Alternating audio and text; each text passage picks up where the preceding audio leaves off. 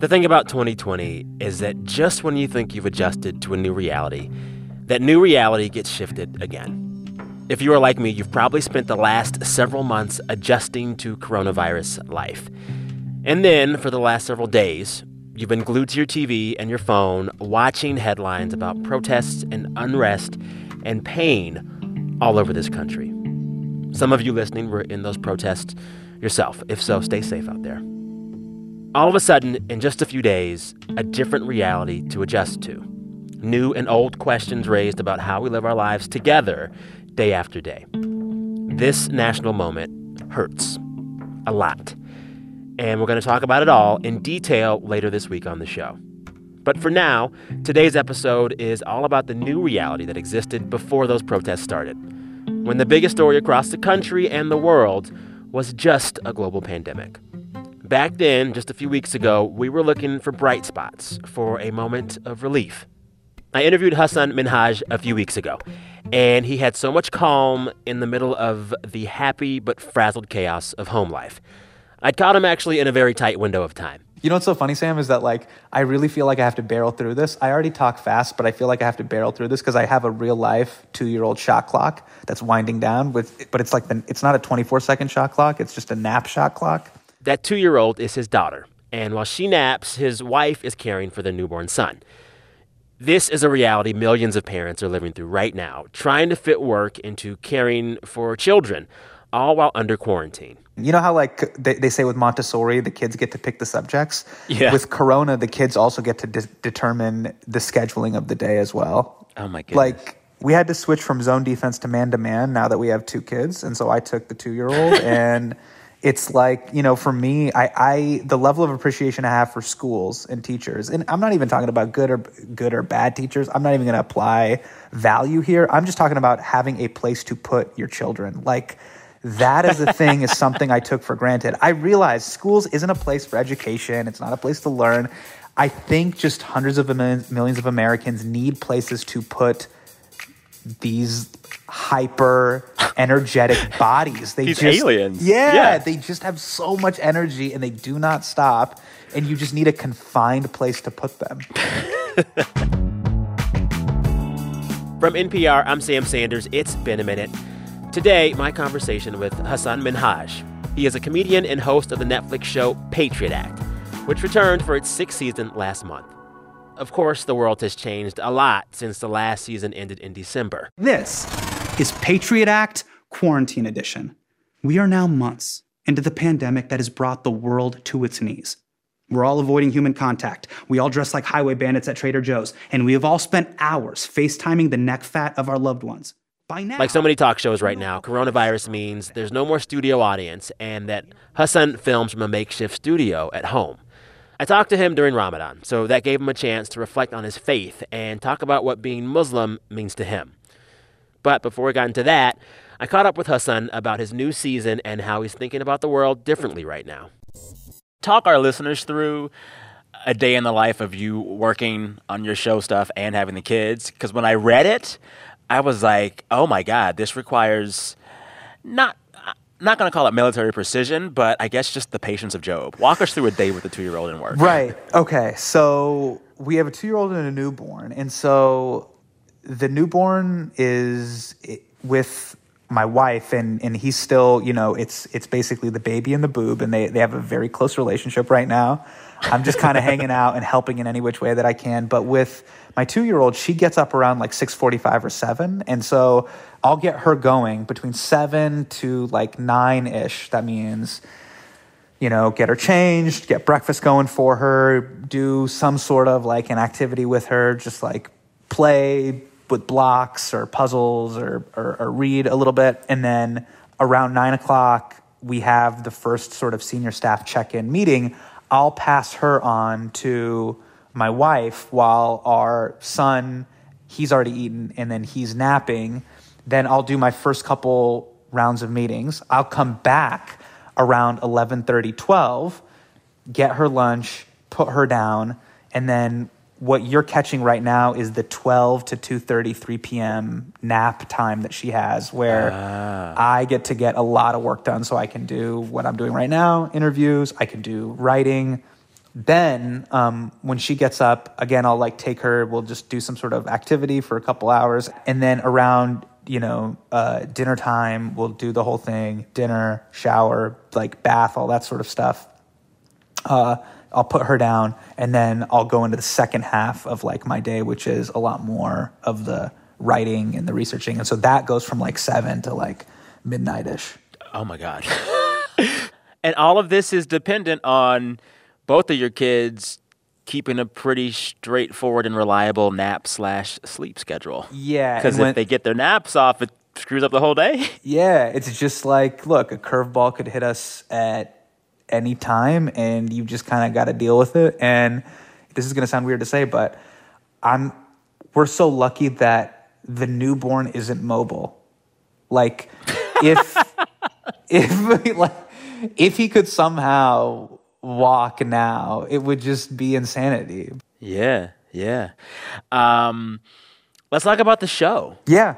My biggest question for you with this show, with your kind of show that is topical and timely and of the week, does everything change post-pandemic? Does it change the way you think about news, what's current, what matters? Yeah. The whole world feels different. How different will your show have to be? Yeah, so for us, like the real thing that just kind of pulled into focus for me was, look, like so much of the show, even pre-COVID, and we still had a pretty wide aperture at the way we looked at the world and global news. But now post-COVID and the way that it affects all of us, my focus going into this with the writers and the researchers was, hey, we got to talk about things that are really affecting people's everyday lives, which is why our first episode out the gate was rent and evictions. And that sort of urgency just informed a lot of the way in which we're talking about stuff on the show, and especially this batch of episodes. So that put a lot of these stories that we had been tracking for a long time, it put them in the driver's seat in a very new and interesting way, and I just kind of want to attack them that way. Yeah. Are there some things that have just fallen by the wayside, like things that you just don't care about anymore post-COVID? Like, I find myself totally reassessing how much I care about celebrity gossip. I used to like to follow it. It used to be interesting. And now I'm like, unless it's a celebrity being smart and helping somebody, I don't care about them anymore. Like, are there things for you where you're just like, I used to care about that, not anymore? This is going to sound so weird. It made me look at, you can judge me, but this is the truth. It made me look at even stuff like, I'm a sneakerhead. I love sneakers. I've loved collecting them. It's this weird thing that I even look forward to. Like, oh man, these new Jordans are coming out. The Jordan 5, the white and fire red Air Jordan 5s are coming out. And they dropped during COVID. And it made me think about something. It made me think like, wait, I have like 50 pairs of shoes. What am I doing? Yeah. Who am I going to show them off to? Like, I'm going to put these on and wear them in front of who? Like it put this sort of like the consumerism of something that brought me joy, but it put it in perspective. What actually really does matter? Yeah. Well, I think a lot about food differently now. Like, I'm a foodie. I like to spend my disposable income going to bougie restaurants and trying new foods. I'm into the rankings and the list and the reviews. Okay. And, like, I still care about food a lot, but now I'm kind of like, that bougie stuff doesn't matter. Like, how are people eating? What is our food supply looking like? How can I cook for myself and cook for others that I love? Like, I still like food, but I got to think about it differently and less self-importantly than before. And I feel like you can still care about consumerism and things that you like and shoes, but like, how do you think about it differently? Well, for me, the thing that I thought about, I had to just do some personal reflecting on, is just like, is now the time to buy things and try to flex? Do you know what I mean? This does not feel like the time. No space to do for it. flexing. No space for flexing. Like, right this now. is no look, flex zone. Literally, no flex zone. Yeah, look, I know. Look, in terms of the flexes you can do, $150 pair of shoes or whatever isn't the most egregious thing, but still, like, it made me think about, like, come on, dude, you have more than enough, and I think it's something that we even talked about on the show, like the certain kind of dietary and consumption habits that we have as a country, like, is fast fashion going to be the same when we come out of this? You know, tens of millions of people have applied for unemployment, and that number keeps going up. Like, I think the way in which we look at the world and the way we'll want to consume is going to be different. Or it could be the complete opposite. Totally. I don't know. But I feel in this moment right now, we are going to have to look at it in a different way. All right, time for a break. When we come back, Hassan talks more about his family and also his faith. He says that he likes to keep an open mind. I'm kind of like PlayStation 3. Like, you know how it's backwards compatible? I'll play the other games. BRB.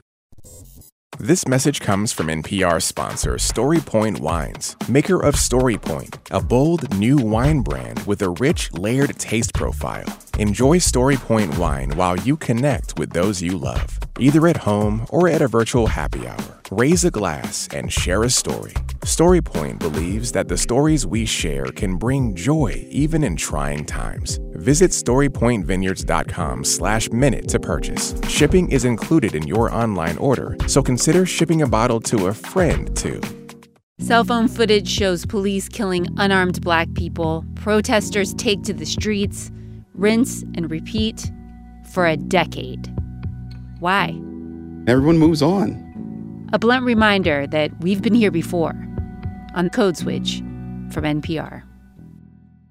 One of the things I really enjoy about your show and about who you are as just a human being is that you're one of the few celebrities in your work and in your life who's comfortable talking about faith and spirituality. And I'm really interested in how all creatives deal with that issue more post-COVID, because whether we admit it or not, as a country right now, per capita, we are praying and believing and hoping to some higher power more than we were before. We just are. And I wonder if this moment of national crisis has done anything to your relationship with faith, which you talked about before. Like, are you a different kind of Muslim now, or a different kind of person with higher power now? What's really interesting is that right now it's the month of Ramadan. So, you know, Muslims around the world were fasting, and this is like a holy month for us. And to me, the toughest thing about Ramadan to me, and I've had to mourn it a little bit, is so much of this is based around community. But, you know, community prayers aren't happening. Mosques aren't open right now. You know, during Ramadan at night, you go to the mosque and you do night prayers, or you have people over for iftar to break fast. And you literally, you know, break bread with neighbors and friends. And it's this month-long thing that is entirely built around community. And I didn't realize that so much of the kind of strength that I get from it comes from that communal aspect of actually touching and being around people. My religious identity has never been about, you know, the dogma per se. And a lot of times I struggled with growing up.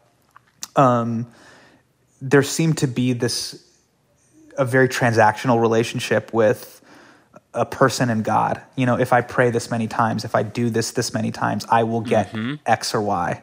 You know, and I think most of the Abrahamic faiths have this very strange, like, Super Mario Brothers level up type of thing of, like, if you collect this many coins, you get to this part of heaven, and if you do this on this night, you get to take the green tunnel into this part of this unique spiritual world. Like, exactly, that's never done. And it's not just reward; like, it's also guilt based as well. So it's not just if you get all the coins; it's if you don't get the coins, you really screwed up and embarrassed God and your family. Yeah, you're gonna go down to where Bowser is. But Bowser, like, lives in a fiery pit. That never did it for me. To me, it was always about, when I think about it, it's always about, like, oh, I'm doing iftar with my, you know, my nana and nani, or my dada and dadi, and, you know, it's wearing kurta pajama and getting dressed up in a kurta for Eid and getting, like, dressed up with my wife, and oddly enough, like, flexing on Eid, like, that's a thing. Like, you get dressed up and you wear cool clothes, and like, everybody takes photos, and you take over the gram for a day. It's a thing, but. There's these just moments, shaking hands, hugging, these things that are now gone, and it bums me out. Does that absence, you think, make your faith stronger or weaker? So I'll speak for myself. It's made it tougher for me, because being around friends, like in person, being around people in the community, You know, one of the places that I love in New York is the ICNYU, which is great. Like it's the mosque. It's like on the NYU campus. It's this great mix of all sorts of different types of people. And I think the New York Muslim community is really interesting in the sense that there's so many different mosques that speak to so many different communities. There's a Bengali mosque, and there's like one that only the cab drivers go to. And then there's like a black mosque, and there's all these different communities that all come together in different parts of the city. And depending where you are, you can just kind of pop in and plug into a completely different part of the Muslim world, which is so cool. That's gone. I don't have that. And so when you have these conversations with people that are in person, they might give you a gem, or you might hear something in a khutbah or a sermon that's like, it gives you like energy or a new way to look at the world. That's so different than getting it from a YouTube video or even getting it from a Zoom call. And that is a thing that I miss. Yeah. Oh, I don't imagine. You know, speaking of like faith and how we're just reconceptualizing it in the midst of this pandemic, I think a lot about the way that you responded very thoughtfully to the blowback over your episode on Saudi Arabia last year. As Muslims, we have to pray towards Mecca. We make pilgrimage to Mecca. We access God through Saudi Arabia, a country that I feel does not represent our values. But Hassan, there are a lot of things people are conflicted about. Look at Amazon. Amazon's messed up. Yeah, I don't pray towards Seattle, okay? Saudi Arabia is only 2% of the entire Muslim population. But whenever Saudi does something wrong, Muslims around the world have to live with the consequences. We did an episode on our show, Patriot Act, about the murder of Washington Post journalist Jamal Khashoggi. And it was pulled from Netflix in Saudi Arabia. And it kind of became this big international discussion on global censorship and what you're allowed to say and not say.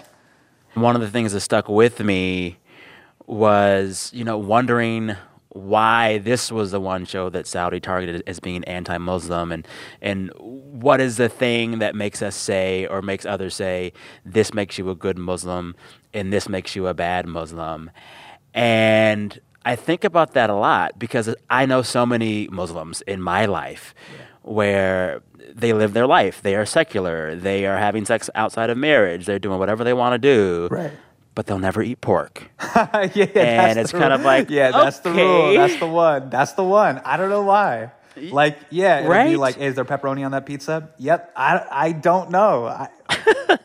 I've never tried to look at spirituality. Anytime I've looked at it in a way, or I've tried to work with it in a way where it feels very, anytime it's felt limiting, I've had a natural inclination to kind of back away from it.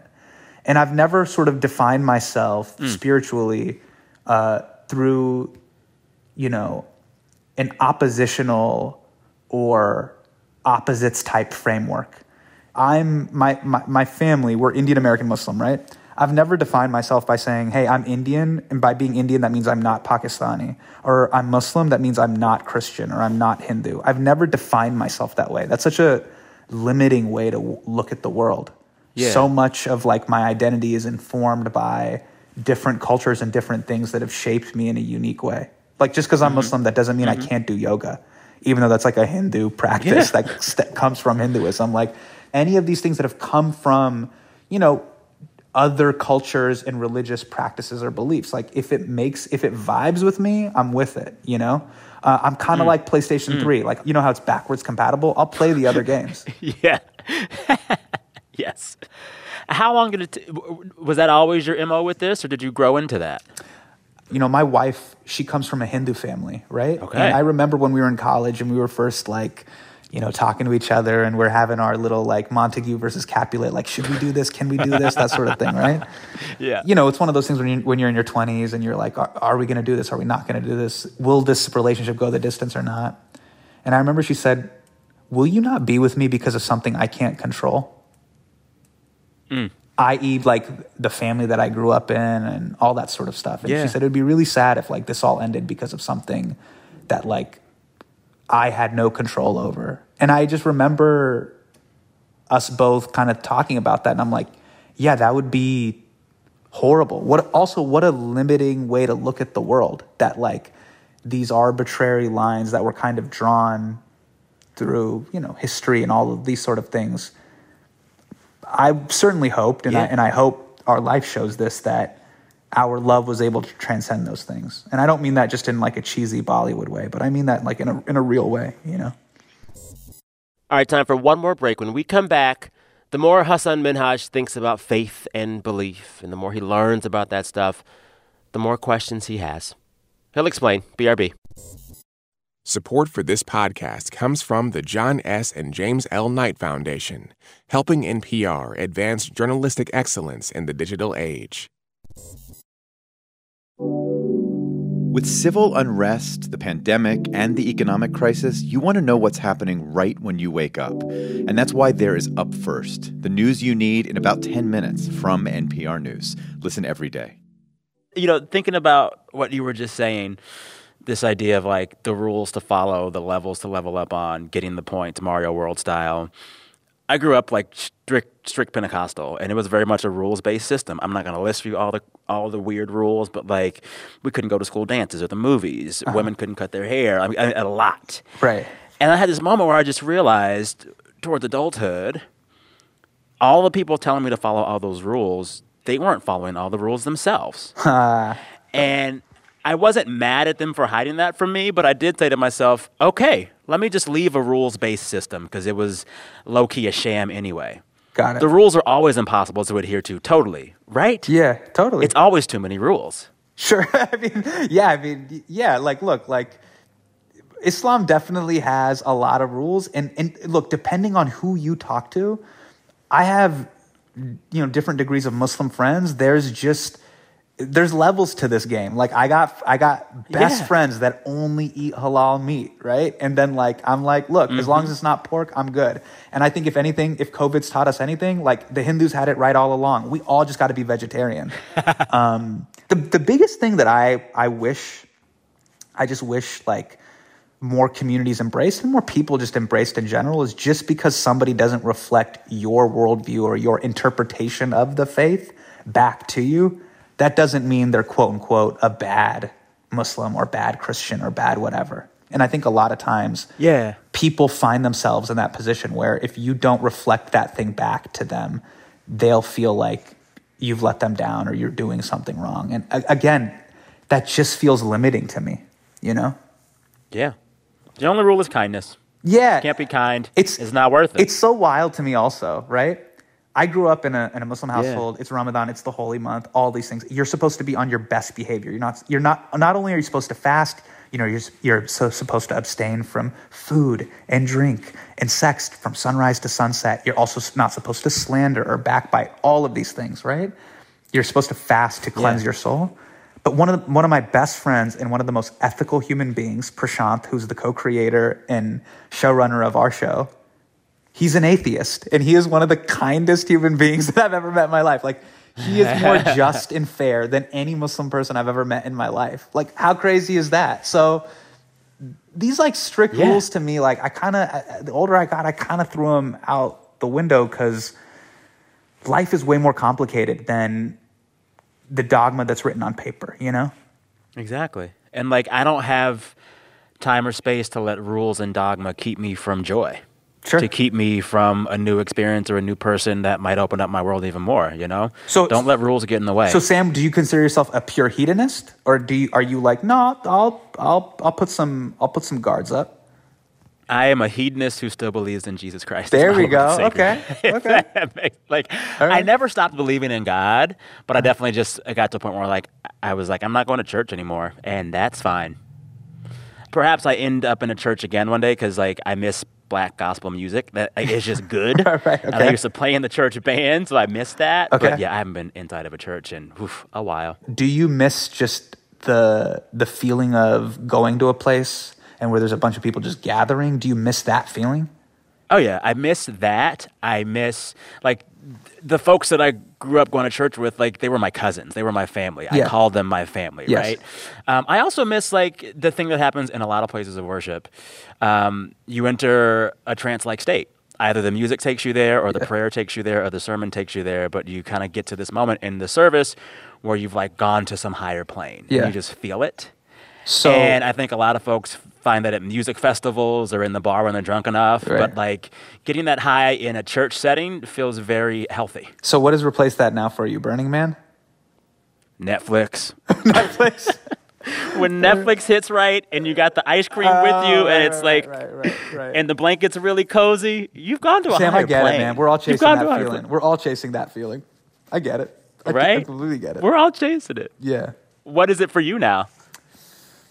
Man, I mean, I'm lucky. Like, I get to do what I love to do, but there are moments like the other night, like me and Prashant were up till like 2:00 in the morning, like finessing the script. And there's a moment where you'll hit this creative flow where it almost feels like you're Neo and you can see the Matrix. Everything kind of locks in and you forget about time and you're just really having a lot of fun. It's kind of like that moment when you feel the coffee hit in the morning.